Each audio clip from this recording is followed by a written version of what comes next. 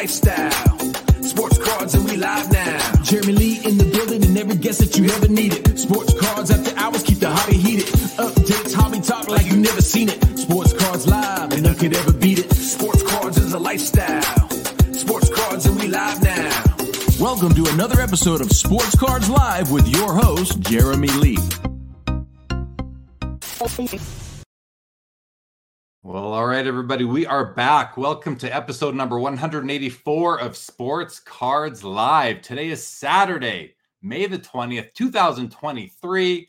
My name is Jeremy Lee. I would like to thank Jason Kuntz from Otia Sports for joining us last week. Great episode. Check it out. Tomorrow night, 9:30 Eastern on the channel, we will be covering the PWCC Weekly Hockey Auction with none other than Josh Madigan of the Hockey Cards Gong Show.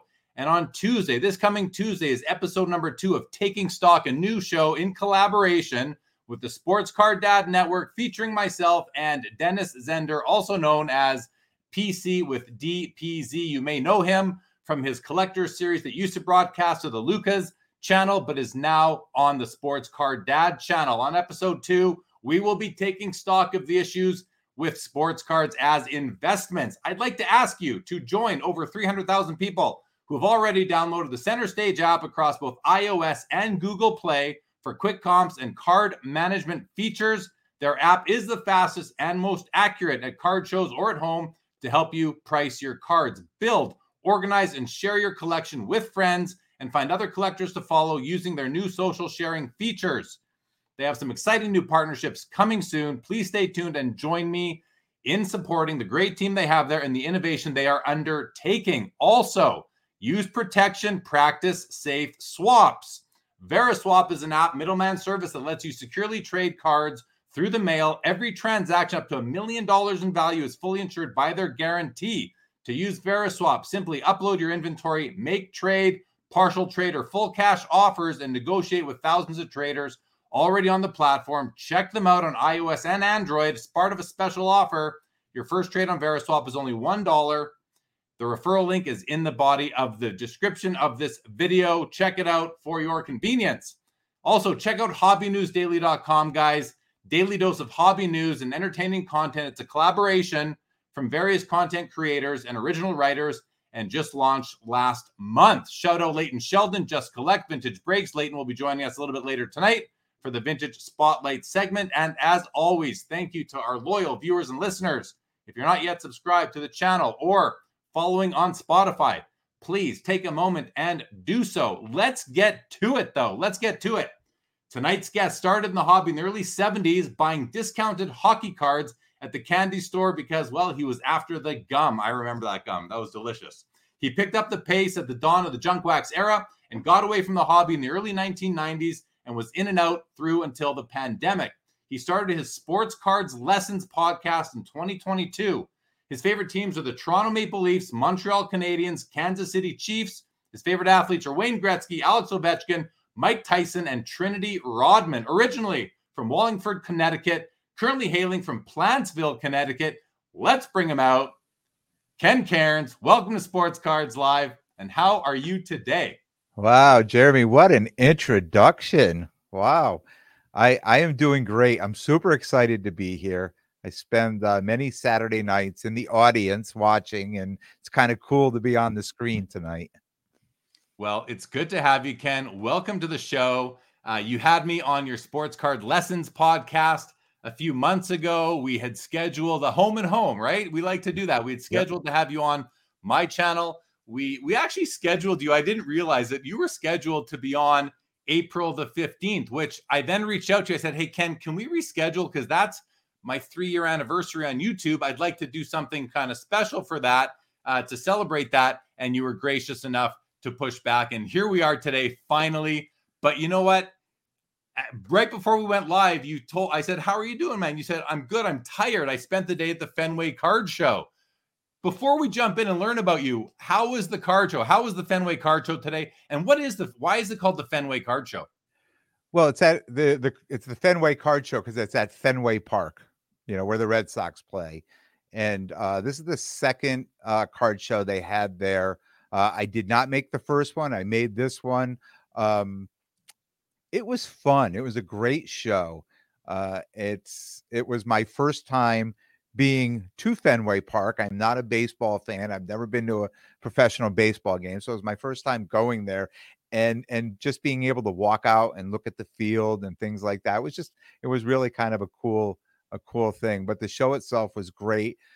It's a rainy day up here in the Northeast, and the show, if you've ever been to, Fenway, was under the bleachers in the walkway, the runway underneath where you go down and, you buy your soda and your beer or whatever. So that's where it was. So when it started raining, there you can see the water coming in from, it was working its way towards the vendors, let's say, but it held off enough. It was a great day, lots of people, lots of crowd, lots of sales. So that the hobby is definitely alive and well when it comes to card shows up here. And you were set up as a vendor, or you were walking around as an attendee? As a vendor. Yep. And you said sales were good, so you did a nice amount of deals. Were you happy with your volume of deals? Yep. Absolutely happy with it. I sell everything from dollar cards up to, $3,000-$4,000 cards. So every show is different for me. And I always use the phrase, know the show. Well, I didn't know the show. So I kind of brought everything, right? Because I had no idea. Do I bring the little stuff, the big stuff? So I brought everything today. I was the guy with the buffet on my table, a little bit of something for everybody. But yeah, sales were great. Yeah, it was a good day. And it was a good day, he says. So one thing that always comes out of, the narratives from card shows are, some people will say, well, no one was buying, everybody wanted to trade, or it was really healthy. There was lots of money moving around. Was there money moving around today, or were people looking to trade, or a bit of both? It's a lot of both, and you see that at every show. And I understand what you're saying, because certain shows you go to, people just aren't buying. But I think where the state of the hobby, where it is right now, I've noticed the trend where after the national last year, I noticed the buying going down, and then probably just before Christmas, we watched it start to go back up. And yeah, there was a lot of cash sales today. A lot of people were buying, which is good. It's just a good sign that there's strength there. Well, that's good to hear. So good day overall. Did you see any of your pals there? I know you're part of this Wolfpack crew with Rob Gerard and the Cousins Collectibles and a few others. Did you see Rob and I, we carpooled as we usually do, and we were set up together. Yeah. Oh, good.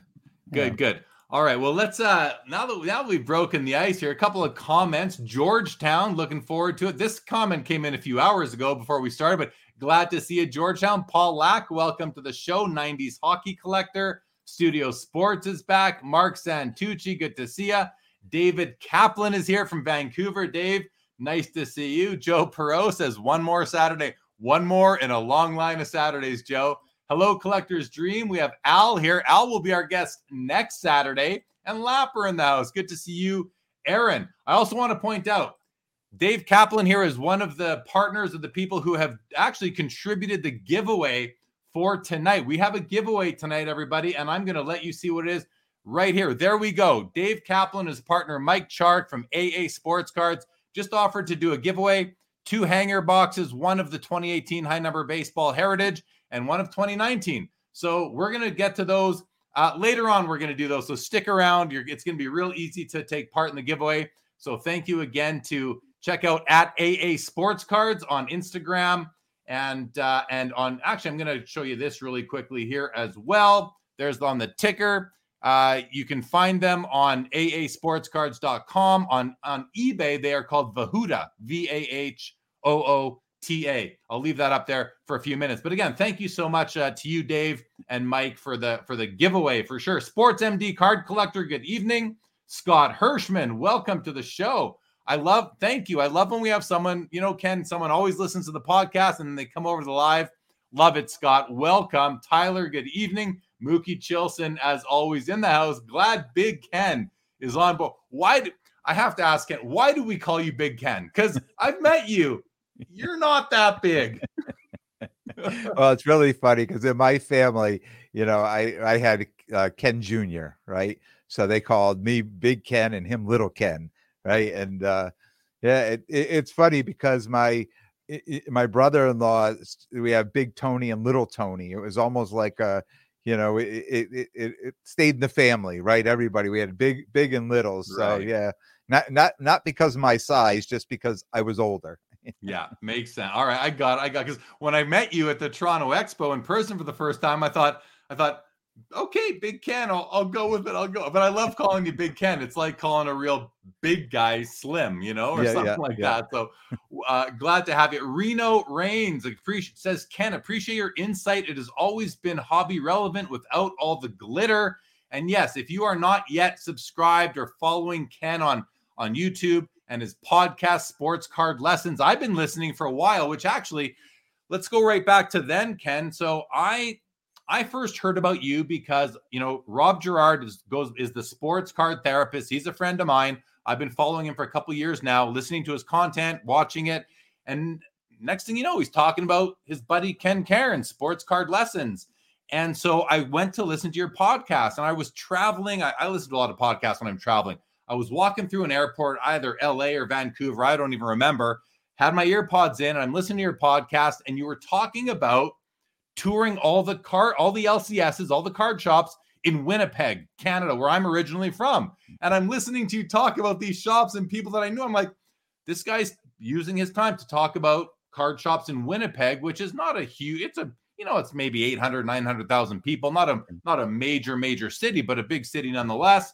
And I just really liked hearing about that. And I've been listening to you ever since. And as Reno here said, you just kind of break down what you're doing and talking about your thoughts of the week and that kind of thing. So I love it. That's how we first met. Hello to you, Skeppy, Bobby Slim here, Bobby Perel calling himself Slim, and Jeff Hart.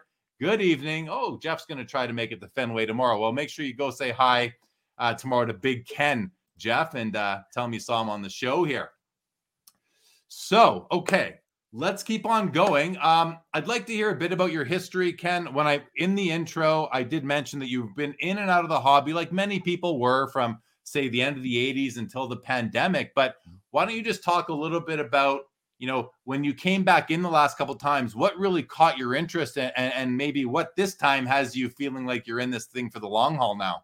Yeah, I think coming back into it, and it's funny you mentioned the Wolfpack earlier, and it was really, which I didn't realize at the time, was that Wolfpack mentality. When I came, when I was doing it other times in my life, I was doing it by myself, and when you're doing something by yourself, it's only fun for so long, right? And I think when I came back in this time, I started meeting people. You mentioned Rob Gerard, the sports card therapist. We became very good friends, and it was being introduced to a community, right? So everyone I started meeting in the hobby, I started to become friends with, and I think just becoming part of that community was so much bigger than just the collecting itself. I want to say the people that I was meeting was bigger than the collecting itself. Well, of course, the collecting and the cards are main, the main reason we're here, but I think the people keep us here. I think finding your place, finding your people, finding the things that you all have in common, it's easy to get in and it's easy to stay in, and it's really easy to enjoy the hobby. Now, I know from talking to you and listening to your podcast that you collect hockey, among other things. You're in Connecticut. So explain to the audience, what is your connection to hockey and why do you collect it? So my family was from Canada. They moved down from Montreal to Connecticut. And, hockey was in the family blood, right? Once it's there, it's there.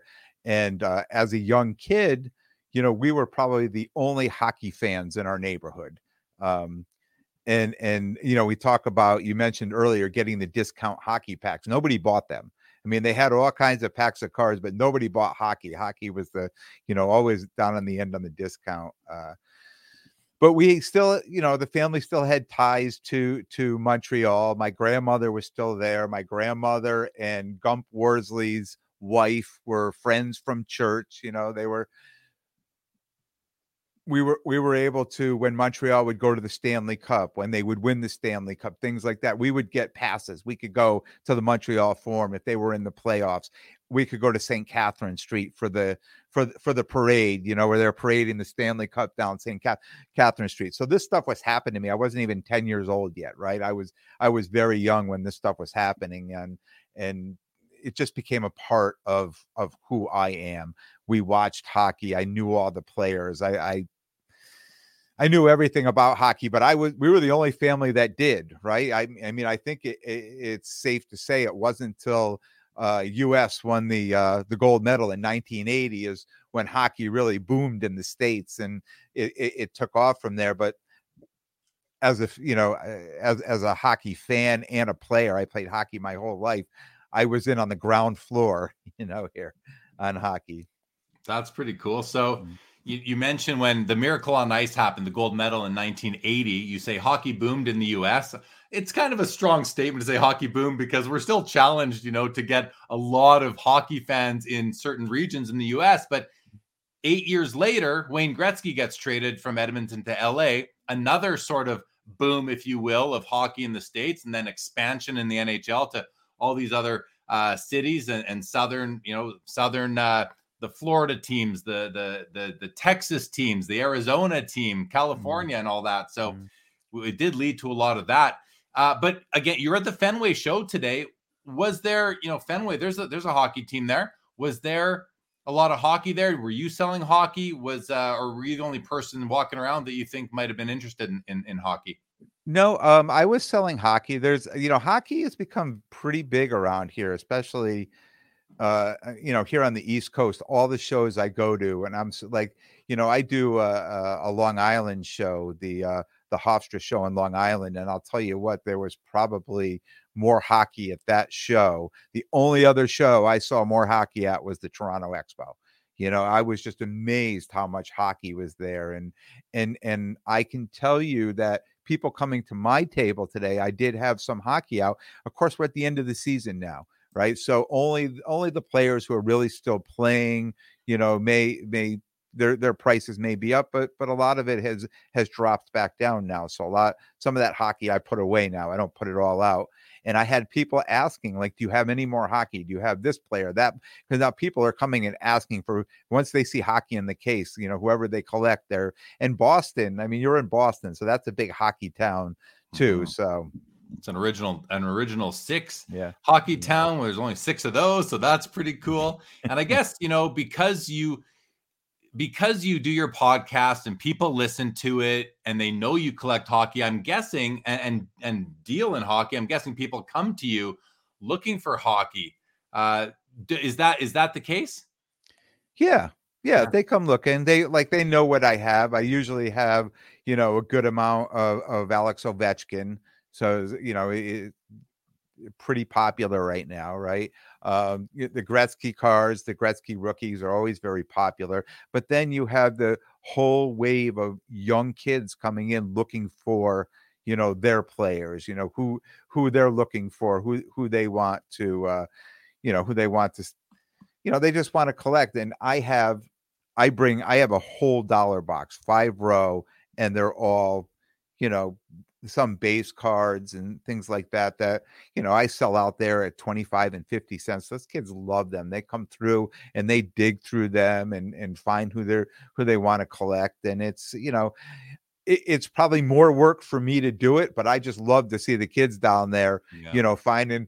And the parents are like, oh, thank God. Like I found a box that's $1 and under, because a lot of these cards, they're very expensive. The kids say roll up and, they want a card. It could cost a lot of money. Yeah, some cards they want could be 5 figures, no problem. They're not going to get them, but they certainly would want them. Last question on Fenway. You said it was your first time doing this show. Do people recognize you when you're set up a card show from seeing you on YouTube and listening to your podcast? And what's that like for you?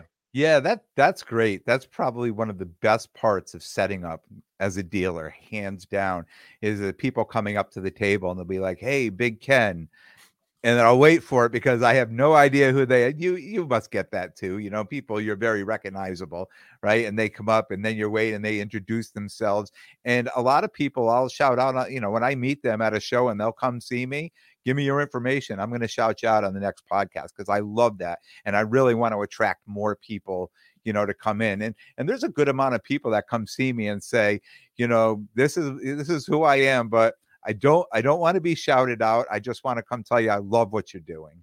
Yeah, that's always nice. Yeah, I do get recognized. It's from my hairstyle. That's what people tend to pick up from and remember of me. Let's say hello to Willie T. Says, not familiar with Ken yet. Should be an interesting one. Well, happy to make the introduction. Scott says, Big Ken, are the shows getting busier or slowing down? Oh, definitely getting busier. Definitely getting busier.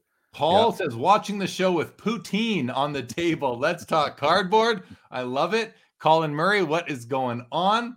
And Mark Santucci says, I'm in the lower state, New York. I like hockey, especially one of the teams that starts with the Montreal Canadiens. He wants to know, Ken, what part of Connecticut are you from, the New York side or the Boston side? I'm really right in the middle. And when I say I'm dead in the middle of Connecticut, and I'll tell you what, I could have a neighbor on one side of me with the Boston flags flying, and on the other side with the New York stuff flying. So it's right in the middle, and there's a lot of arguing going on all the time. Love it. All right. So now tell us a bit about what you collect. We've talked about hockey, but I want to hear from you. What do you collect, but how do you approach the hobby, and how has it evolved for you over the past, well, as long as you want to cover? I really want you to share your approach, your experience, your approach, maybe what you were collecting before, how the evolution of your approach has impacted what you're collecting. So please take it away. Yeah, so a lot of the collecting I did back in the late 80s, early 90s, we know it was a lot of junk wax. And what I liked was I got a lot of in-person auto cards. So it was, probably the end of the 90s when eBay, the early 2000s when eBay was really starting to come along. And I used to go on and I used to buy a lot of those cards. Now, a lot of the values of those cards aren't great, but I actually love those cards. So, that was probably a great lesson for me, that it wasn't about, the value. It was about really what, collect what you like, getting what you like. I kind of lost focus on that when I came back into the hobby, because it was a whirlwind when I came back in to start collecting, going in the closet and pulling out all those cards that I had, picked up through the 80s and the 90s and the early 2000s, and then started setting up at shows and then getting involved, like figuring out you can buy on eBay and where everybody was buying again. And, even though I was a teacher my whole life, I'm a great student too. So I can talk to people and really get information to figure out where to get the where I should be buying cards, things like that, and what I should be doing. I'm not saying I listened all the time, but I heard it. And when I started setting up, I started buying the cards that I thought everybody else wanted, right? To what I thought was going to be selling. And at the end of the day, after about a year, the first year of doing that, I said, you know what, I'm going to step back, because even though I think people want basketball and baseball and all these things, I really don't follow those sports. I really can't talk about those sports. I can't, really have a great conversation with somebody at the table. And I really enjoyed the people, and I wanted to have these conversations. So I went back just started putting in the cases the things I knew about. Right. I started putting hockey in there. I started putting, Mike Tyson cards in there. I started putting football, lots of football. I know football inside and out.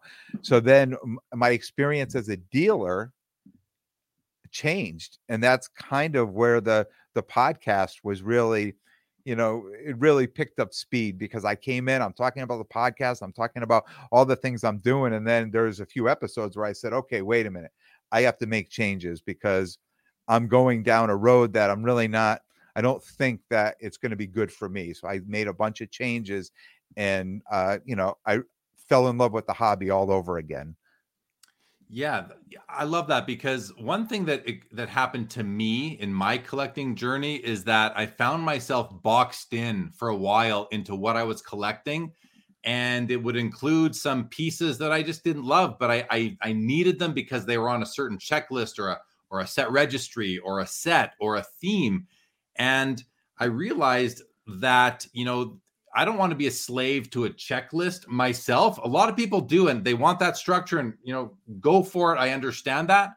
But I also have said before, and I think where you and I are alike this way, is that I think it's important to allow yourself as a collector to be fluid, and to kind of try new things, and to stop collecting certain things, and even sell cards from your personal collection because you may be going in a different direction. I think we have to allow ourselves to no longer like the things that we have and not feel bad or guilty about it. Does that resonate with you? Absolutely, absolutely. And even some of the stuff I do have, a lot of what I do in the hobby just really, pays for my PC. And I think a lot of people, do it the same way. And sometimes you get a card and it's in your PC and you really like this card, and then you see some other cards that you're like, I'd really rather have that card.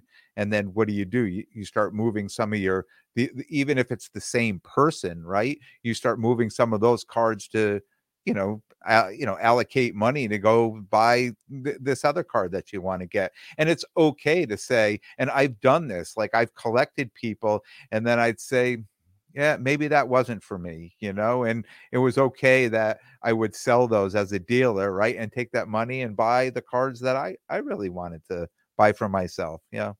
I mean, when you think about player collecting, I think we all player collect to a degree.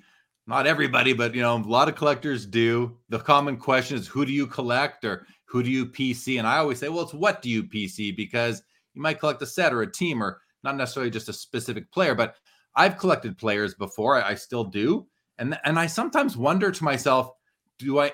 And let's face it, again, some people have 3,000 cards of a certain, and I'm not saying anything negative about it. I'm only talking about my own approach, and I think trying to bounce it off of you right now. But like Dale Howard-Chuck, Hall of Fame hockey player, played for the Winnipeg Jets and then a few other teams later. That's his name spelt out of from the cup, right? The noble plates. And I was up to like 300 cards of his, and I thought to myself, do I need 300 cards of him, of Dale Howard-Chuck in my collection? And then I started realizing that a lot of when I first discovered eBay in the very late 90s, Dale Howard-Chuck, and there'd be like 6 different cards available outside of his 90s O-Pee-Chee base card stuff. And I remember dreaming and wishing for more and more cards. Here we are 23 years later, and there's a lot of options. So the cards that I discovered in 2001, 2, 3, 4, 5, 6 aren't as interesting to me. They were at the time. They were the best cards I had, and now they're not as interesting because there's been so many more beautiful cards that have come out. So I find myself willing to sell some of the cards that were very important to me back then. And I wonder to the chat, like, has that happened to any of you guys who've been collecting since the 80s or 90s?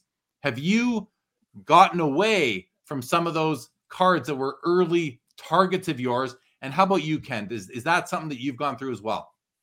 Yeah, I would say yes, because a lot of the hockey, like the Jaromir Jagrs, in the early days, it's like getting those, like the Gretzky's, the second year, the third year Gretzky's. Like I had all these cards, and I did not own a Gretzky rookie, so when I came back in again, I said, well, I have all these, OPG, second year, third year Gretzky's, that the values where when I had them, like some of those were pack pulled, right? They were, remember you used to have to scrape the, scrape off the, to reveal what it was going to say underneath, like a lottery ticket, some of those. And I never even scraped them because I thought, well, if I don't scrape them, they'll be worth more someday, right? So just moving some of those cards into some bigger cards, because I think, back in the day, I don't think we really thought Wayne Gretzky was going to, his cards were going to, we knew he was going to be a great player, but we didn't think his cards were going to ever cost this much money, right? So, if I would have known, like everybody says, I would have, but I've done that. I've moved some of those earlier cards that people are very happy to have, right? Because they missed out on them. And there were cards they weren't these cards were in pristine condition, right? Perfect condition.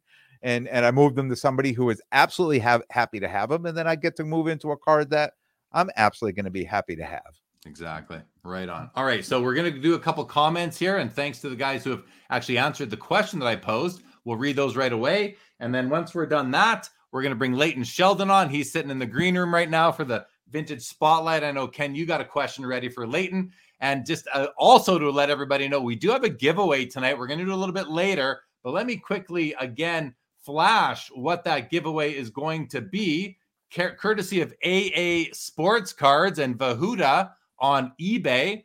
Couple of Topps Heritage High Number Baseball. I think hanger packs, I suppose they're called. Very nice, just a contribution from these guys. Very grateful. So stick around and we'll be giving those away a little bit later in the show. But Larry Morris said, are the Whalers coming back? I mean, the Whalers became the Carolina Hurricanes and they are playing right now. I was just checking my phone. It's tied 1-1 against the Florida Panthers with 6.5 minutes left in the third period. What do you think, Ken? The Whalers ever going to come back? Well, it won't be the Whalers, but our governor is meeting with the commissioner to try to get the Arizona Coyotes to, we want to offer them a brand new, arena here in Hartford. And I know it's all the rage right now in Connecticut because I had season tickets to the Whalers. I missed the Whalers when they left, right? So, Ronnie Francis and Ray Ferraro and Mike Liute. We and it's funny, all those Whalers that stayed, they started these hockey programs here that my kids played in, growing up here in Connecticut. We could only hope. We have a great market here. I think if a professional hockey team were to show up in a Hartford, they wouldn't have any trouble selling out that arena. Well, that would be pretty cool. If I love the Whaler colors, that uniform. I still go after some Ron Francis cards where it's Whaler. All right, Leighton, keep holding on. We're going to do the comments and we're going to get to you, buddy. I promise. But first, Willie T said, with all American teams left in the playoffs and all being Sunbelt teams, is there interest in the States still? Seems like interest has faded a bit. I'd say it's definitely faded a bit up here, but I'm still very excited to see what's going to come from the NHL play. We're down to the Final Four, so it's going to be interesting, but definitely not the biggest markets that are left. 1956 Topps guy. Matthew says, I turned straight into the cards from well before I was born. 80s were fun, but I was attracted to the classics. So he got into I love that. 90s hockey collector. At some point, I sold everything to start fresh and focus. Some people want that complete reset. Sell everything and come back fresh. Mark Santucci, my answer to the cards I have, which I don't have a lot of the same players, so I'm not tired, and I'm not selling the players I do have. Very good. Paul, I'm in the early 30s, but I remember all supersized fries I bought at McDonald's at Paul Correa acetate cards. Very nice. Hello, Jeff McMahon. Bobby says, yes, Ken, 80-81 Topps scratch off are cool, and only Topps did that, and only the 1 year. Only the 1 year. Al G says, early cards might not always have the same eye appeal or type of memorabilia, but for me, they provide a sense of history. I haven't moved any of mine. And I think Al has 3,000 Jerome McGinley cards, something like that. So it's good to hear, good to see. That's the thing. We are all so different in the way we do this. Triple V says, I used to be obsessed with modern back in the 80s to 90s. Now, all I mostly care about is vintage and pre-war, how time changes. Yes, for sure. Collector's Dream is rooting for the Panthers. Dennis Zender is with us. And again, Dennis and I will be hosting Taking Stock on Tuesday, when we will be taking stock on the issues with sports cards being investments. Mookie Chilson says, sadly, those Ranger fans used to invade Hartford Arena, make it a blue shirt home game. That used to happen in Winnipeg too. Mookie, whenever the Leafs or the Habs were in town, there'd be more Toronto or Montreal fans in the Winnipeg Arena than the Winnipeg Jets. And Larry Morris says, love it. Still wearing my Whalers hat. I love it. Okay, guys, let's bring on Leighton, Ken, and let's do our vintage segment. You got a question for him, and he's been up to a lot. So, Leighton, welcome back. How are you? I got to say, it's nice to see you in a quiet, contained area. You're not walking the streets in New York. We're going to be able to hear you, and we won't get motion sickness. So it's nice to see you sitting down in your home. Oh, Jeremy, thanks for having me. It's good to see you, Ken. I'm happy to be here. My son's in the other room, quietly on his tablet. Jerry, when I got off the phone last week, there was like, a swarm of, let's just say, people who were in need. And, they thought I was like, Vince Vaughn's cousin. I'm like, no, I swear, you can look up. I'm not him. I have no money for you. I have love, if I can help in any way. It was a little crazy. So I appreciate you being patient, your audience as well. Thanks for having me. Yeah, no, you are welcome. It's good to see you. Were you at the Fenway show today? No, I have Crosby this weekend, so I wasn't able to do that. But we were rained out at baseball, so I probably could have made it up there for a road trip together. But who knew that we were going to be rained out yet again today? And before we get to Ken's question for you, following you on Instagram, which everybody, if you're not following Leighton or Just Collect or Vintage Breaks, it's on the ticker right now where to follow him and his podcast, Trading Card Therapy. But you recently uncovered more wonderful cards that you are going to be offering soon. Can you tell us a little bit about your latest adventures of treasure hunting with Leighton Sheldon? Sure. So recently I went out of town and I had the good fortune to meet with a collector who's been collecting since he was a child. But one of the really interesting things about this individual was that, and I hadn't met someone like this in a long time, he'd actually been collecting vintage PSA graded cards for about 25 years. So if you look at when PSA actually started grading, he was pretty close to the beginning. And so what I found was, obviously looking through his cards, there was a lot of, older graded cards. And I know people, always talk about grading standards and how they've changed and evolved. However, if you had the foresight that this gentleman, and actually he recruited kind of his wife to help out in the collecting as well, he was buying strong, centering as far as what he was looking for and great eye appeal 20 years ago. So I'm looking at a 52 Bowman Mickey Mantle PSA 7 that I think I posted on IG. I'm not sure. I mean, the thing's dead nut centered. If it was graded today, it might get a 7.5. Who knows? And so that quality was strong throughout the collection. And it was amazing to go through it. But it was one of those types of deals where, usually I'm someone who likes to either buy everything or, if we don't work it out, you don't get anything. And so I didn't buy everything. I didn't walk away with, thankfully, nothing. But it kept whittling down. So in other words, he had well over 1,000 graded cards. He said, "Oh, pick out whatever you'd like." Keep in mind, I'm thinking that means I get to buy. I'm paying him very strong. We kind of talked about some of the parameters. So I picked out about 400 graded cards. Wow. I do all the work, and he's like, "Oh, Leighton, am I bothering you?" No. Just, keep talking. 4 Clemente 62. Sure. Do I need one of them or 4? Yeah, put 4 in the pile. Who cares? So, I'm going through and I'm adding, the cards to the pile. And I ended up having some dinner with friends that evening in the area, went back to the hotel, did work on those cards, woke up early the next day, did work, sent the spreadsheet over, to his wife to evaluate.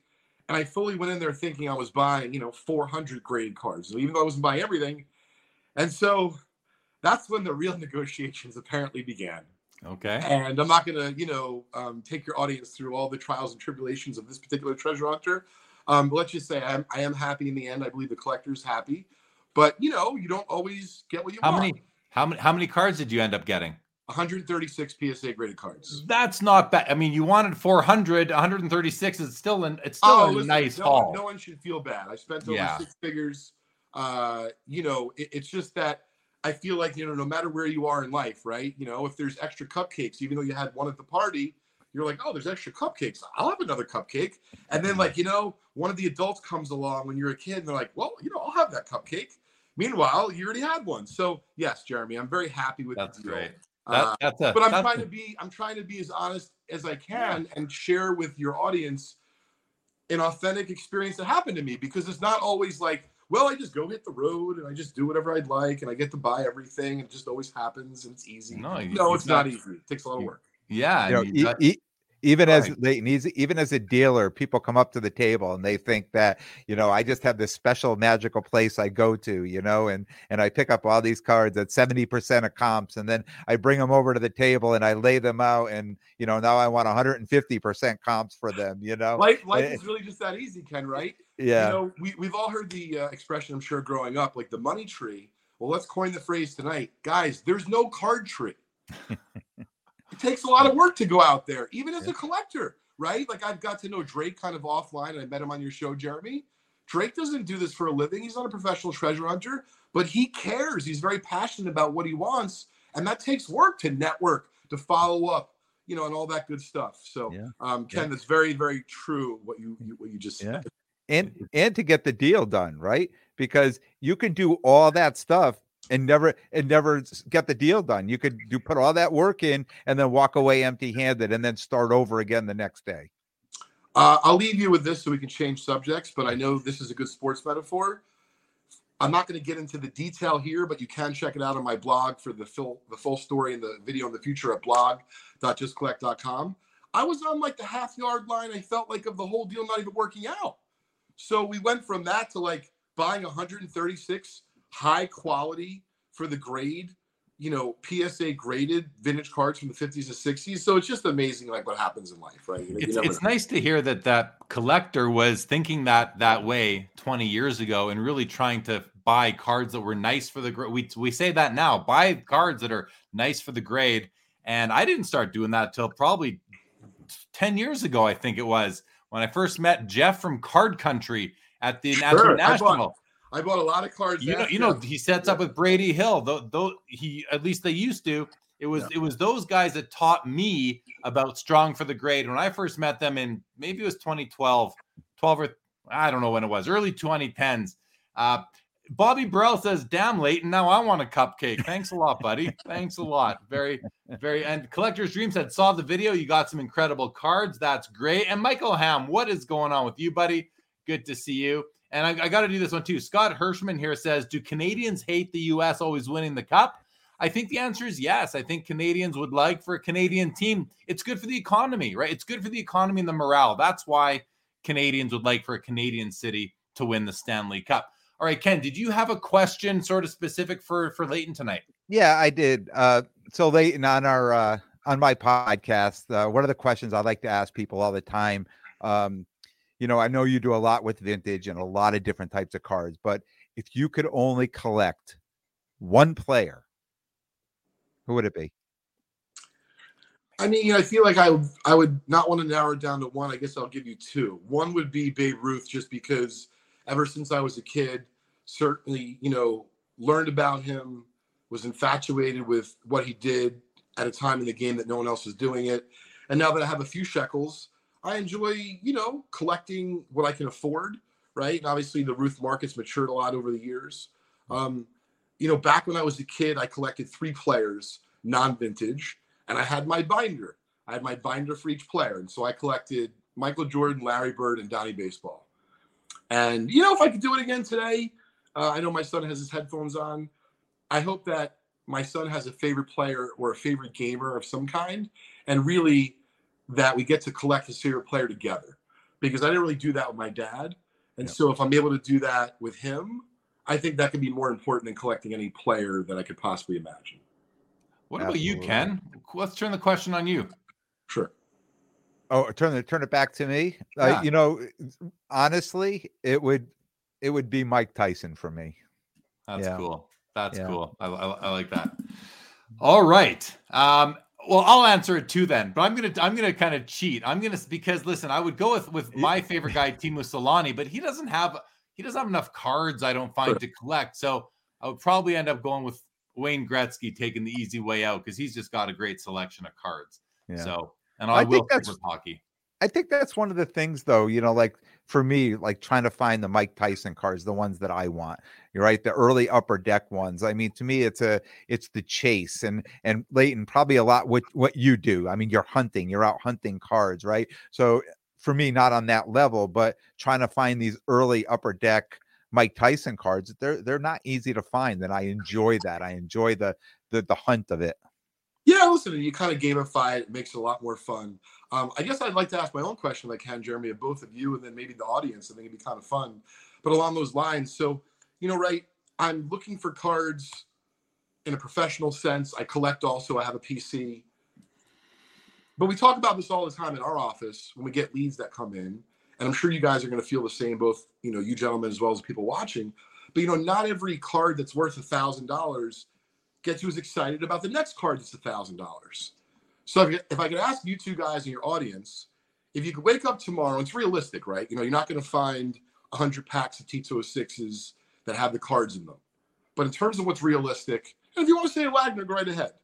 But if you had to talk about a realistic find that you could make either at an antique mall, or your cousin Betty tells you about it, or your, coworker, if you think about what you would like to manifest as far as a card find, and to be able to buy it, maybe keep some of it and then resell the rest, what would it be for you guys? Go ahead, Ken. I'll let you go. I got to think about this for a minute. So what came to mind for me, Leighton, was a find that contained Hall of Fame rookies from like the 50s and 60s. So I'm talking about the Jim Browns, rest in peace. Sure. The Bobby Hulls, the 61 Fleer basketball cards, the Pete Rowe. Listen, I'm being greedy here, but that's no one gets to say what's right or wrong about this. Right. I'm taking some notes because I don't think I can afford all this for your Christmas gift. But we'll see. But that's where I would want to be, would be that kind of stuff. And, throw in, God, there's so many wonderful cards from that era. Even the year that has the Lou Brock and the Gaylord Perry rookies, is that 61 or 62? Yeah, like that era, I would love. I'll leave it at that. How about you, Ken? So for me, it's a little different. I'm more of a modern guy. And I do have to say, I've been a Chiefs fan my whole life. Right. And unfortunately, I started collecting after Patrick Mahomes was a rookie. Right. So I would have to think, if I could wake up one morning and have, be able to go and get the 2017, Mahomes before, while he was sitting on the bench and Alex Smith was playing, that time period where, it was, you were able to go out and buy or rip or, do whatever, get all those cards. I think I would have quite a Mahomes collection that I would keep. I don't really collect Mahomes because it's what I sell. Right. It's probably my best seller so even when I get these great cards, it's easier for me to put it in my case and move them than to collect them. Yeah. Fair enough.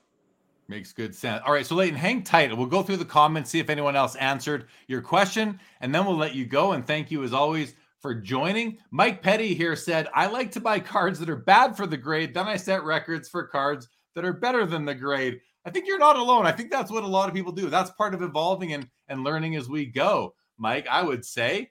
Mark Santucci would like the Montreal Canadiens to win the Cup. They're a far way away from that. Not going to happen this year. Stuke said, I'd like to see the Jets win. I think he's talking about the Winnipeg Jets. Lapper said the Las Vegas Golden Knights had 18 Canadians dressed for their Game 7 win. Not a Canadian team, but we know where we stand. Very true. Very true. Colin Murray would collect Willie Mays. Stukes would collect Roger Maris. Mark Santucci would collect Nolan Ryan. So I like some of these answers for sure. Scott said, after the Penguins lose, I always pull for the teams from Canada. That's very nice. Sports Card Professor said, I did not know that Wayne Gretzky is a collector when I mentioned on a prior show that he was the part owner of the Honus Wagner T206, the PSA 8 copy, which I don't know that he's a collector, Mr. Professor, but I know that he was a 50%, I believe, investor in that card with Bruce McNall back in the 90s. And Bobby Burrell says, an unopened box from my birth year. The hint is the tall boy. So 1964, Bobby. I'll let it out of the bag right then and there. And Collector's Dream says another Mr. Mint find case of 52 tops, high numbers. Sure. That'd be amazing. Philly Joe would collect Babe Ruth. That's right in line with Leighton Sheldon. And Hockey Barn says 61-62 tops Boston Bruins team card featuring Willie O'Ree, his only playing era card appearance. Right on. Larry Morris would collect Robert Gordon Orr, also known as Mr. Bobby Orr, number 4. All right. Leighton, anything you'd like to mention before you head out? I feel like this is going to sound snobbish, but in terms of what I would like to show up, other than like the biggest unopened find of all time, would be either someone who meticulously ate the Cracker Jacks in 1914 and put the card back in the box because there was no factory sets, or in 1915 when they actually did have a factory set where you could have sent away, I guess, a quarter and a few coupons. I would love to see, and actually obviously own, a 1915 Cracker Jack set from the factory. I think that would be it for me. That would be amazing. And thank you for answering that yourself. My bad for not turning that around on you earlier. Scott Hirschman would take a Jackie Robinson rookie. I don't blame you. 48 Leaf being my choice. Well, all right, Leighton, thank you again for joining. Always good to see you. Thank you for your support and enjoying your content. So check him out, guys. Trading Card Therapy is the name of the podcast. Leighton_Sheldon on Instagram, or Just Collect, and Vintage Breaks. Thank you, Thanks buddy. for having me, guys. It was nice meeting you, Ken. Nice meeting you too. Take care. Take it easy.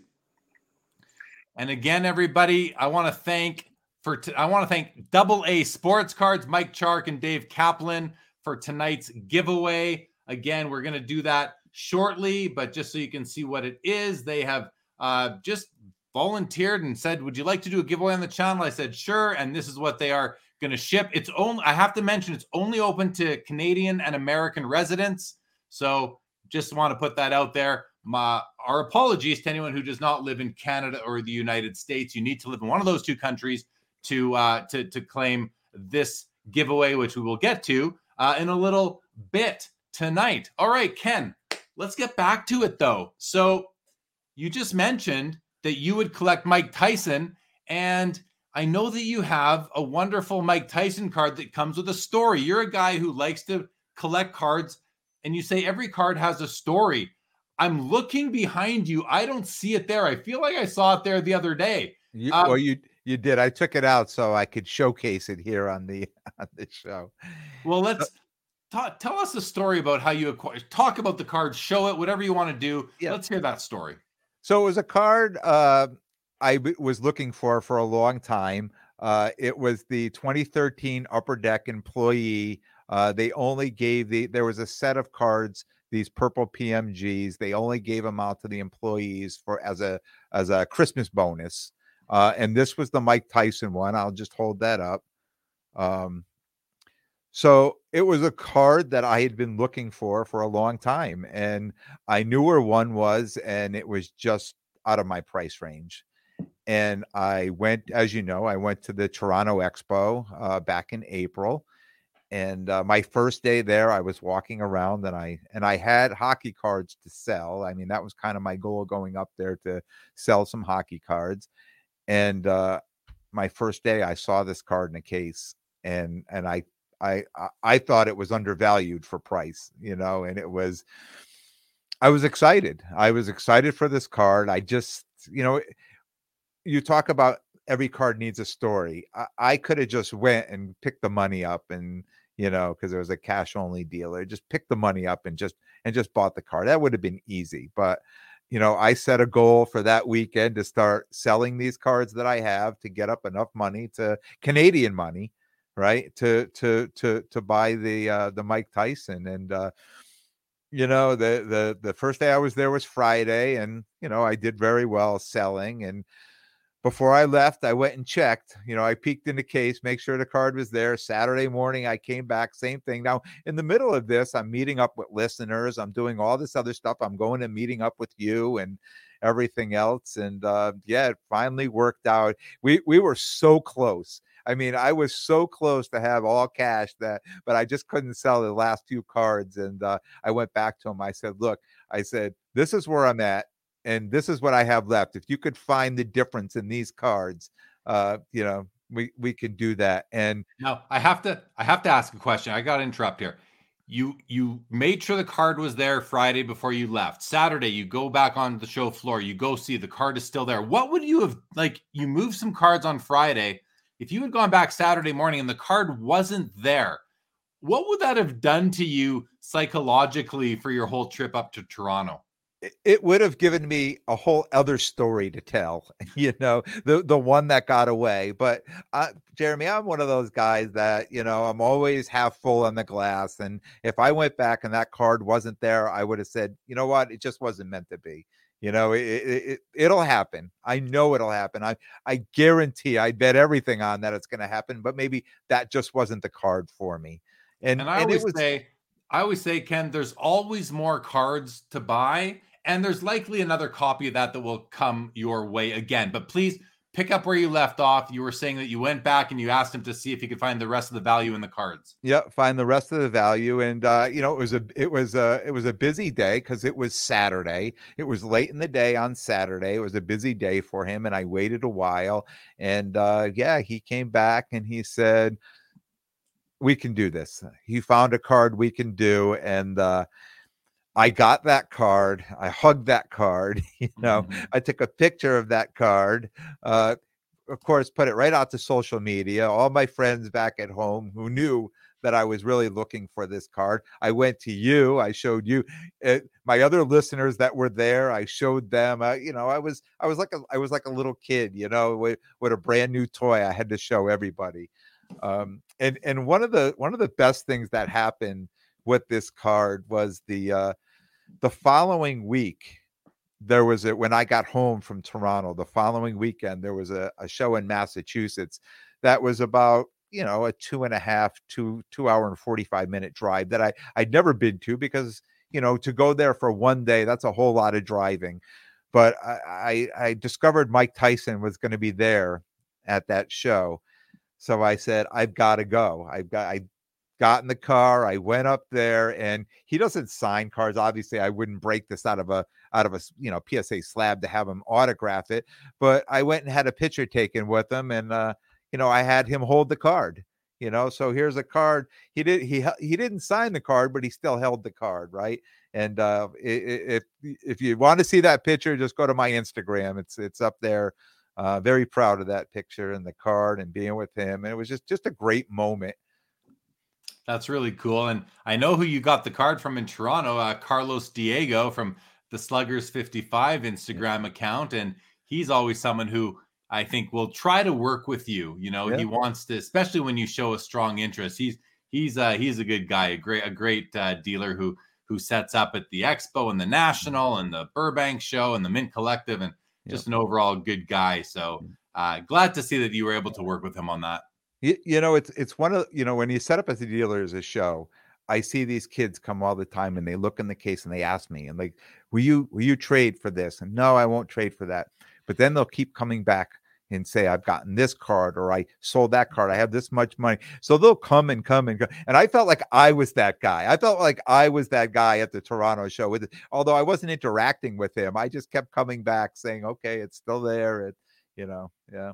Yeah, that's really cool. So talking about setting up at shows, when you set up at a show, do you go in with a strategy? Can you give some insight to the audience as to what maybe a typical vendor might be? And before I say this, I have to understand that a lot of people watching set up at shows too. So, we all have our own strategy, if you will, but do you have a strategy that is like the Big Ken strategy for card shows? I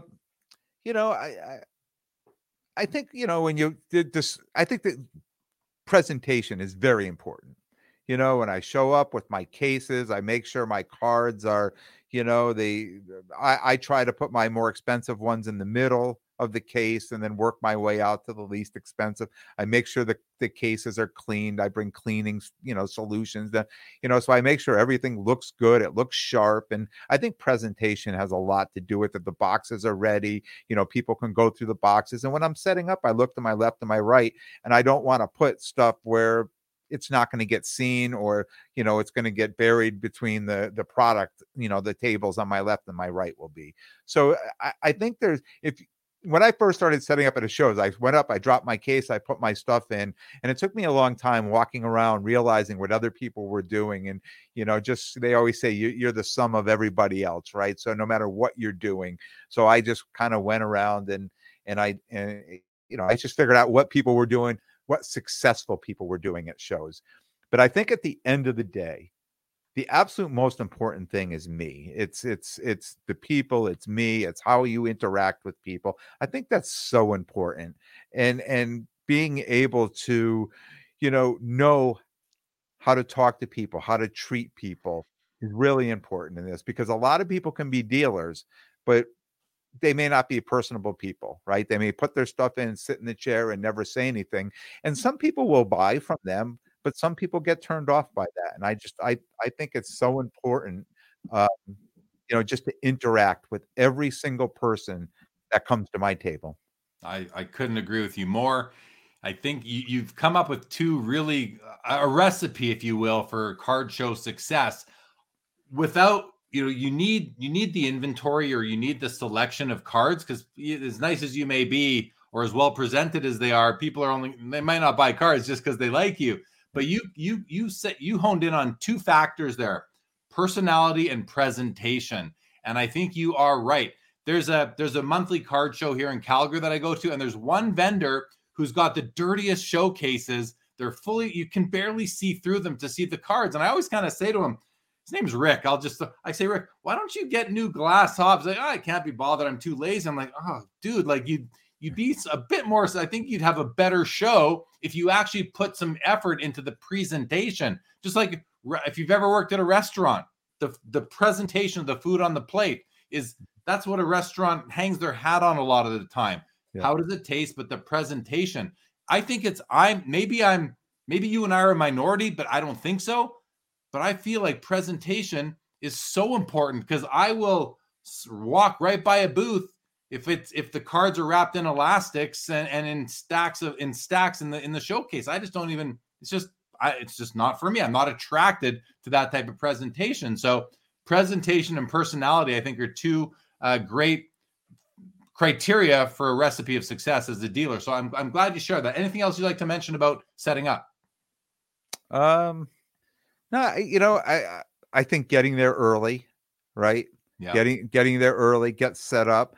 That's a little bit of a hobby hack, right? You get set up, you're the first one in the show now, right? You could run around and look at everybody else's cases, and more importantly, interact with the other dealers too, because I think sometimes that's where the best deals get done as far as finding product, whether they're going to be your PC stuff or you're going to drop them in your case. I think that's because like on a day like today, we got up there, we set up, but once that show started, it was busy all day. It was busy all the way till 5:00. So 5:00 came and they were saying, okay, it's time to break down. I hadn't even had time to go around and look at other people's stuff. So I really had no purchases, to speak of for the day, just because the show was so busy. You're right. The hobby hack, get there early, because regular attendees who might think they're the first one in the door, the vendors have already combed the floor for the most part during setup. Yeah. And so that is a hobby hack for sure. No doubt about that. Guys, if you're not yet following Ken on Instagram at sportscard_lessons, and of course his podcast and YouTube channel of the same name. Also, don't forget to check out the Center Stage app. I'm going to throw that up on the ticker right now. Support the sponsors that help support Sports Cards Live, and of course Veriswap as well. But we'll come back to them in a moment. We'll settle in here on the Center Stage ticker for a few more minutes. Rage is in the house. Rage says, "What's up? It was good meeting you last week at the show, Ken. Very cool. I heard someone mention Rage on a podcast just the other day." Mark Santucci used to do shows with his friend. Very nice, Mark. And Jeff McMahon says, Mike Tyson just did a signing today here in Michigan. Huge turnout. Very good. And D wants to know, where is the Wolfpack event at the National, Ken? It's right across the street at the Crown Plaza. Crown Plaza. Yeah. I got you. Right across the street from National. Thank you. And to anyone who wants to come to that's a Friday night trade night that the Wolfpack with Rob Gerard, Ken, and others are organizing. And it's a cash bar. I've heard Rob say it a few times. Cash bar. There's going to be giveaways. Yeah, a DJ. Yep. Very nice, very nice. So check that out. And if you're going to be at the national and you don't know anybody, or you're there alone, you just tap the shoulder of anybody you recognize that does content and ask them. I think most of us content creators can be pretty friendly. So definitely, don't be shy and come out to these events. The professor says, I shared with Sluggers about the 2 stories you shared, and he just messaged me that he will watch the stream later. Thanks, Professor. I know Carlos quite well myself. Stuke says, great points. Ken, dealer-to-dealer interaction are important to a good show. For sure they are. Scott Hirschman says, I love the way Ken explains his shows, and he does that in his podcast. So we're gonna come to your podcast right away, Ken. Panthers win. Okay, I'm glad to hear that myself. Very good. That's 2-0 Panthers. The 4 remaining NHL playoff teams hurts the hobby. Does it hurt the hobby, or would other teams be better?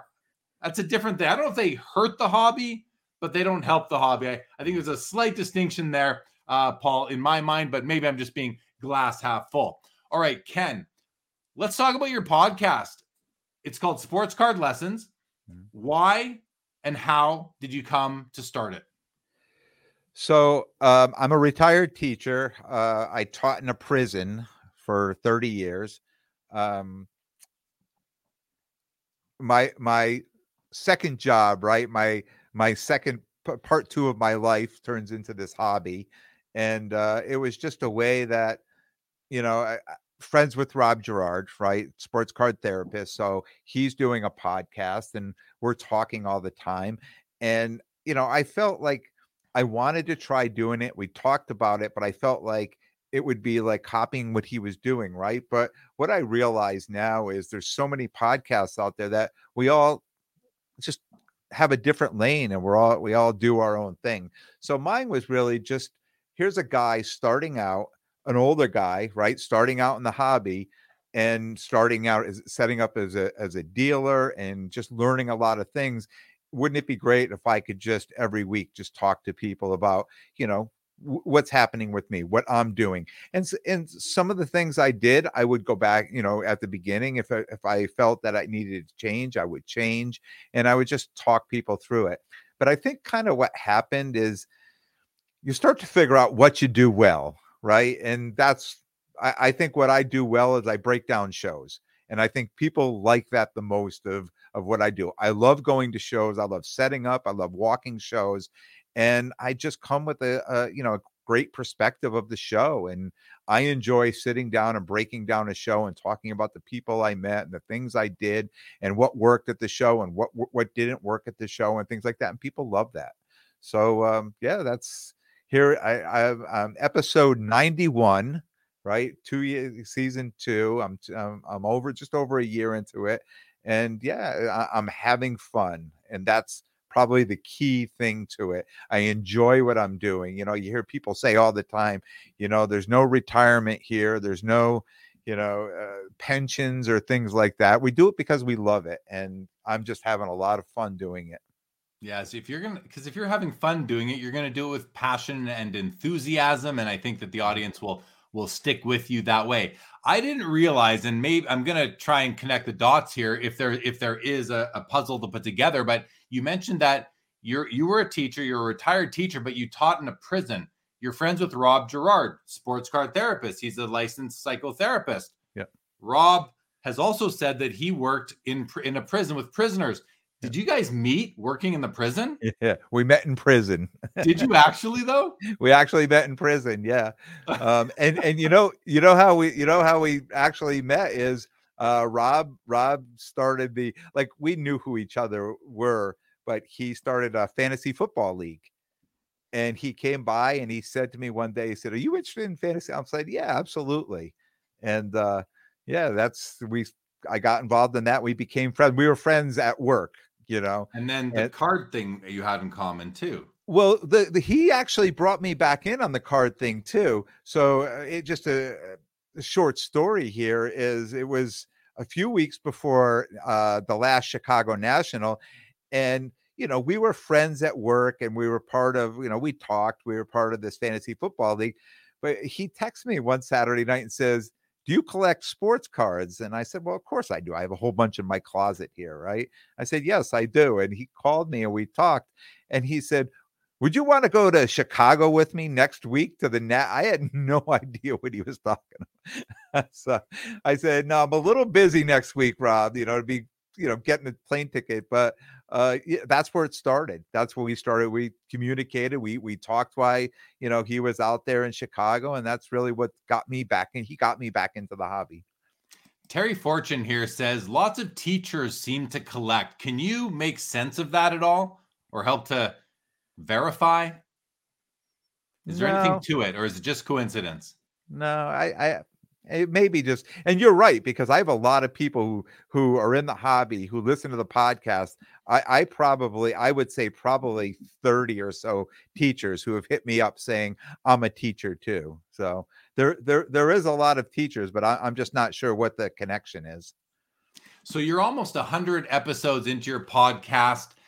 Can you, and again, this is a question just to give some insights into a podcaster for the audience. How has the mission of your podcast evolved over the 100 episodes? Maybe how have the goals for it changed? And what have you learned about the hobby, being a content creator, anything you really like? So kind of, 100 episodes in, just to summarize my 3-part question.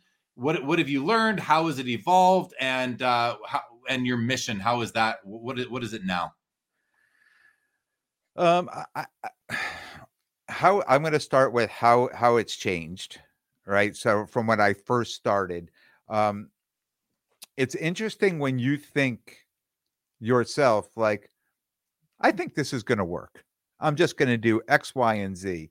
And then you start off like with podcasting, right? You get a few views, you have your friends and, your mother or your wife. So, people are listening, but not many. But then when you start to really get listeners and people following, and they start making, putting comments up, and you start, listening to them. And then other people in who are in the, who are collecting in the hobby, and they say, I don't think that was really good, or I don't think that was working out. So that I just started listening to people, and I kind of started making changes. So, I think the mission statement stayed the same. It was just about having fun.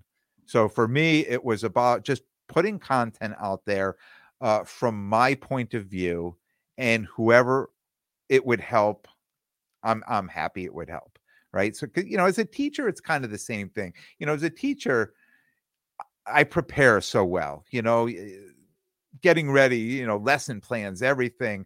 And then you do a lesson plan, and then you say, well, this is what worked, this didn't work. And you make changes. And the next time you're teaching that lesson, you're fine tuning it, and you're fine tuning it.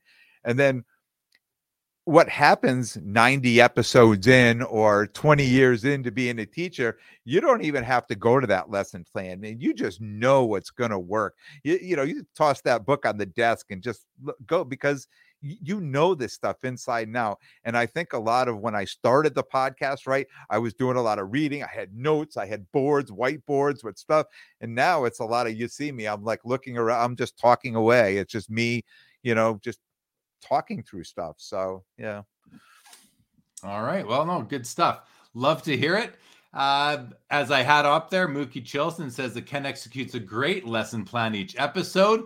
We've got Yelia Williams in the house. Good evening to you, Yelia.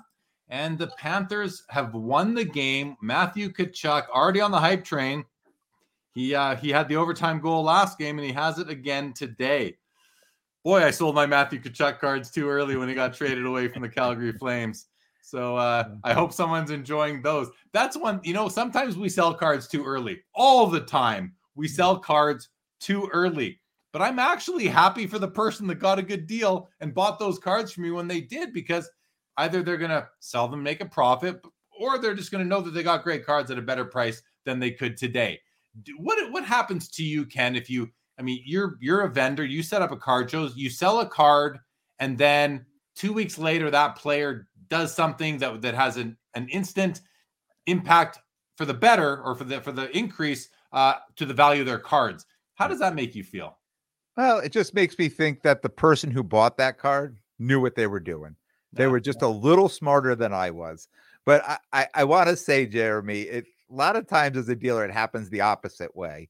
You're buying that card and you're saying, wow, this is a great card. I'm going to price it here. And you go to a show and people are making offers and you're like, no, no, no, that value of that card's going up. And then all of a sudden, 2 weeks later, the guy, something happened. He got injured, or he talked back in a news conference against his team. And then you're sitting there with all these cards, and now the guy's benched and he's not coming back. And these $1,000 cards are now worth, $100. And, it's, I'm usually on that end. And I'm like, come on, man, Yeah. But, always learning. And it's always, what the thing is that had I kept those cards through till today, I don't know that it's not like I'd go list them for sale. I'd probably like them even more now because he's doing so well. And you want to enjoy having a part of the player while they are playing at the peak of their career, which for Matthew Tkachuk might just be round 3 of the 2023 Stanley Cup final playoffs. Yep. So, it's not like I would sell them now. And then if they get knocked out somehow this round, they come down in value. So you're right back where you left off. Yeah. Timing, it's one thing I've never really tried to do, Ken, is time the hobby, because I just feel like I just can't do it. It moves too fast. What about you?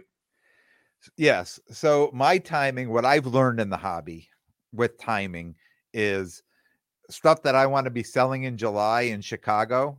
I was buying the last 2 months, and, maybe over the next few weeks or so, I'll get some more in, but after that, it'll be too late.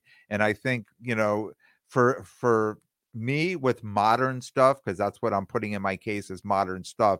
It's really, if you're able to buy it and hold it, you know who to buy, and you can hold it long enough, it's like money in the bank. It's going to work out for you. And I think that was the thing I had to learn the most is, being a dealer, is I was buying things and selling them too quick, or I was holding them too long. It was just finding that right time, like you're saying, timing the market and I'm getting better at it. I'm seeing the patterns, and I talk to a lot of people. People who know me will say they hear from me all the time because I'm always asking questions, especially people that I know who've been in this hobby 20, 30, 40 years. And they always talk about these cycle, right? And you know what they tell me? They say, vintage. That's the way to go. The guy's not getting hurt. He's not breaking a leg. He's not tearing an ACL. Just go get vintage and you'll sleep like a baby at night. Yeah, definitely. There's something to that. I think I certainly tend to go that way myself. I want players who are established at least, or, active, but almost guaranteed Hall of Famers is definitely something that I like. Back to timing the market very quickly. I do, I don't act on this, but I always find that the best time to be a seller is like right before the playoffs or right before the season starts, when right before the season starts, every player has potential. So from a just averaging out perspective, yeah, you might sell a card too early. The player comes out and has a great opening to the season, and you might have sold a bit early, but also those players can get hurt. Other things can happen. The team can go cold. And so I find that while I don't act on this, the best time to sell is like leading into the playoffs, when all those playoff teams and their fans have so much hope for them. And of course, going into the season, that's been my experience over decades of watching the market. Yet again, something I just haven't tried to capitalize on maybe as much as I could. So in Canada with the card sales, like I know going to the expo, right? It's not 85-90% hockey there. Through the hockey season. Now we all know right before a season starts, that's where usually the values are up. Is hockey hot in Canada? Like modern hockey, is it hot all year round, or does it get really cool like during the season and after the playoffs and things like that?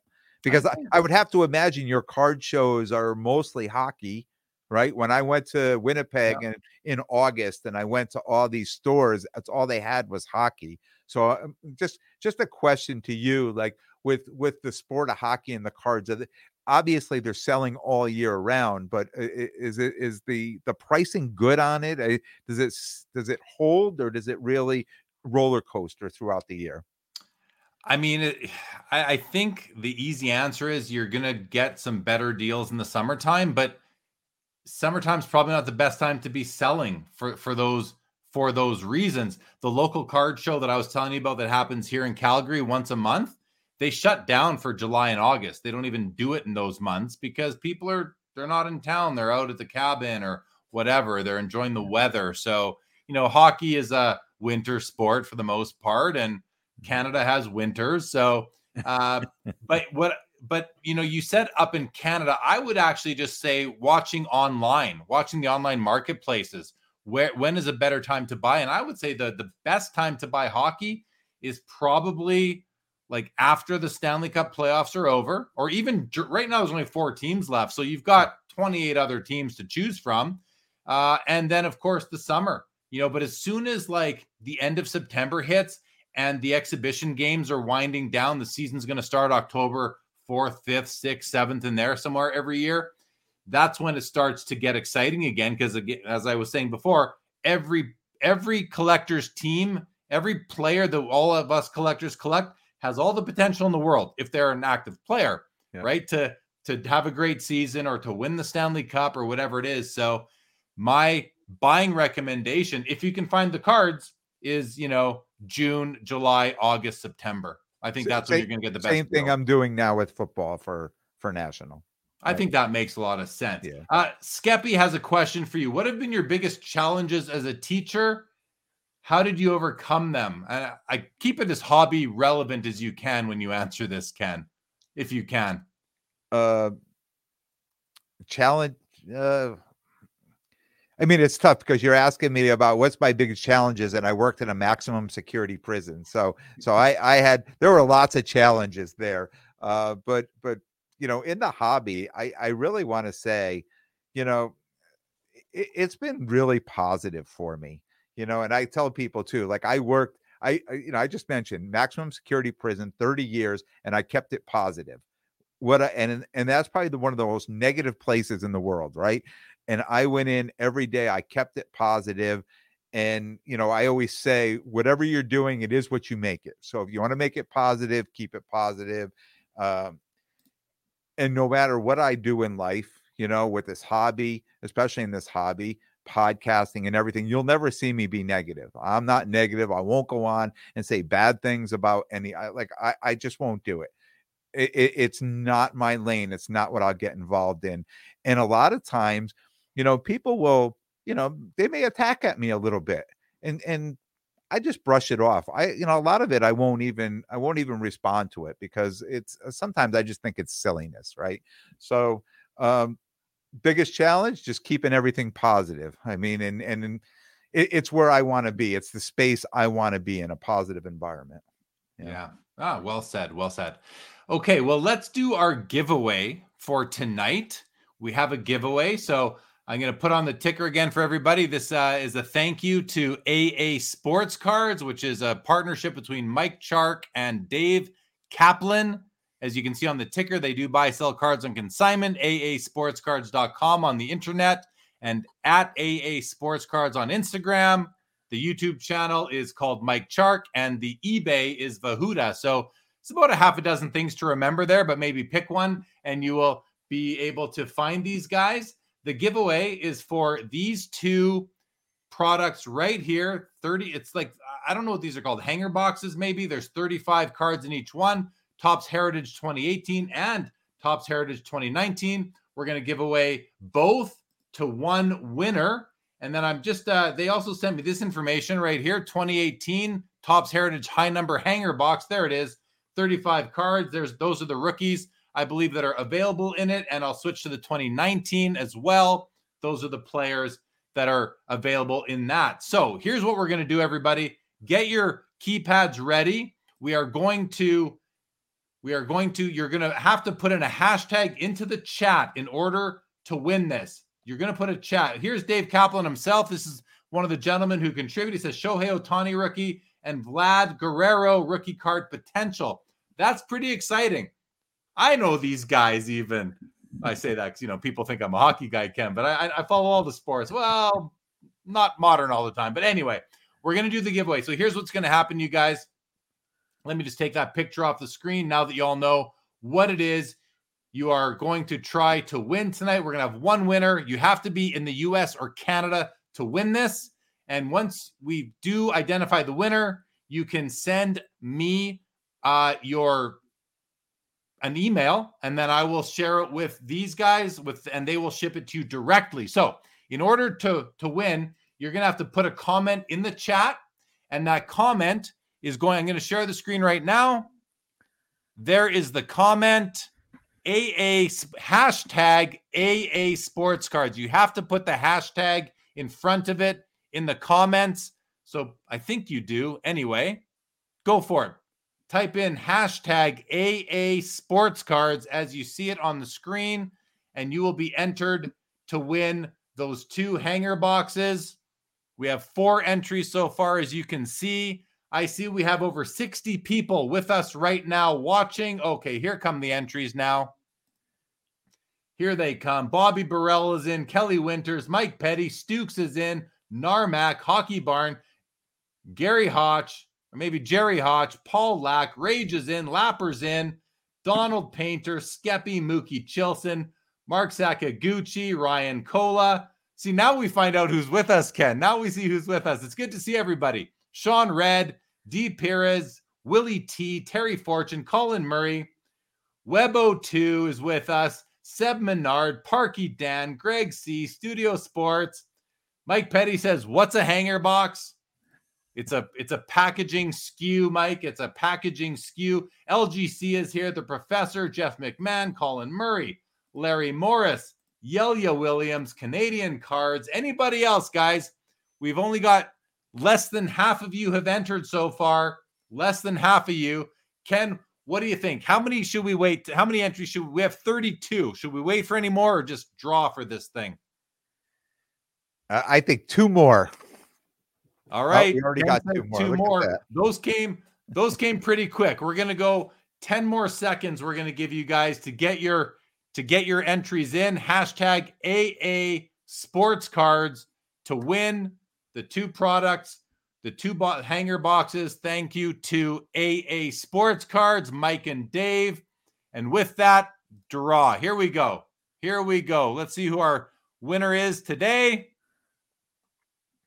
And we got Larry Morris with the win. Congratulations, Larry Morris. Larry, if you can reach out to me or send me an email to sportscardsliveshow@gmail.com, and we will get you hooked up. Either contact me, Larry, on Instagram or send me an email. And if you don't have those, just put it in the chat and I will post it in there for you. Let me know how you'd like to reach out to me, Larry, and we will take care of that. But congratulations again, Larry Morris, and thank you to AA Sports Cards, guys. Check them out. They quite randomly just offered to do this tonight, and I thought, well, that's awesome. Very, very nice. And thank you for the guys congratulating Larry. What a nice community we have here. Hey, Ken? I liked Larry's picture. It looked like he had the pit bull with him on his shoulder. Let's see it again. Yeah. There he is. Yeah. There he is. Larry Morris. I have a pit bull myself, and I almost looks like I could see the pit in there. Yeah. So Larry, you are welcome. Just I'm going to assume, Larry, you know how to get a hold of me. So if you don't, and he says, thank you, AA Sports Cards. Very nice. Let me know how you want to connect, Larry, and we'll get you, we'll make sure those get shipped out to you. Thank you, Paul Lack. Nice show tonight. So Ken, we're good to wrap up. Unless there are any other hobby topics that you'd like to address? I know you and I discussed a few, but we don't need to get into anything too crazy here. Is there anything else you'd like to talk about or mention at all? No. I mean, I'm just happy to be here. It's like I said, I'm always on the other end. It's nice to be on the screen tonight. I feel center stage, and and I see the comments, the people coming in, and it's just great being on this side. It really is. Just enjoyed it. I appreciate you having me on. Yeah. Oh, well, you bet, man. And I appreciate you having me on your podcast a couple months ago. And like you, I always enjoy going on other shows because there's no pressure. When it's your show, you've got the pressure. When you're on other shows, you can just chill out, relax, and answer the questions. So I'm glad you're here. I'm glad you're enjoying this and had a good time. So with that, we're gonna wrap up. We got through pretty much everything on anything about the Wolfpack you'd like to mention. That great crew you got there. And I mean, we have the channel on Instagram, _Wolfpack_content. Every Wednesday we get together. There's 7 of us, so at least 2 of us are getting together and dropping a special Wolfpack episode every week there, as well as, because everybody has their own podcast, but we just come together, just collaborating and, just try to bring something new out. And I think it's been great content. We have a lot of great feedback from it. And we're all super pumped for the trade night at the Nationals. So we're looking forward to seeing everybody there. I mean, I know we have a room to for a couple hundred people, and I think that's going to fill up quick. I think it's just going to be a great event out there. Yeah. Well, there's enough of you guys that form the Wolfpack that have audiences that are spreading the word. So I won't be surprised if it's lined up out the door. I'm going to definitely do my best to come check it out and say hello. And I can't wait. It's going to be a lot of fun. Studio wants no after hours tonight. Studio Sports. I am sorry. No after hours. Paul Lack. No after hours show tonight, guys. My apologies. Skeppy says, good show, went by fast. Thank you so much, Skeppy. Mike Petty says, Big Ken is a good egg. Nice show, kids. Thank you, Mike Petty. Appreciate Thanks, Mike. that. Tomorrow night, guys, 9:30 Eastern, going live with Josh Madigan. We're going to cover the hockey auctions on PWCC Marketplace. Tuesday, taking stock. Myself and Dennis Zender are going to be taking stock on the issues involved with looking at your sports cards as an investment.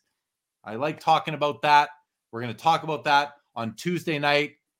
Thursday, the 25th, is the PWCC Premier Auction. And then next Saturday, where Big Ken is sitting right now, we have Big Al G from Instagram, guy I've known for 20 years or so, will be joining us on the show for another collector-centric type of episode. Hockey Barn says Mike Chark is a YouTube legend. He's one of the partners of the giveaway tonight. Thank you, Hockey Barn. Stukes says, always great when I can catch your show. Thank you, Stukes. Always great to have you here to catch it. Rage, as always, good to see you, buddy. Thank you for being here. And with that, say goodbye to everybody, Ken.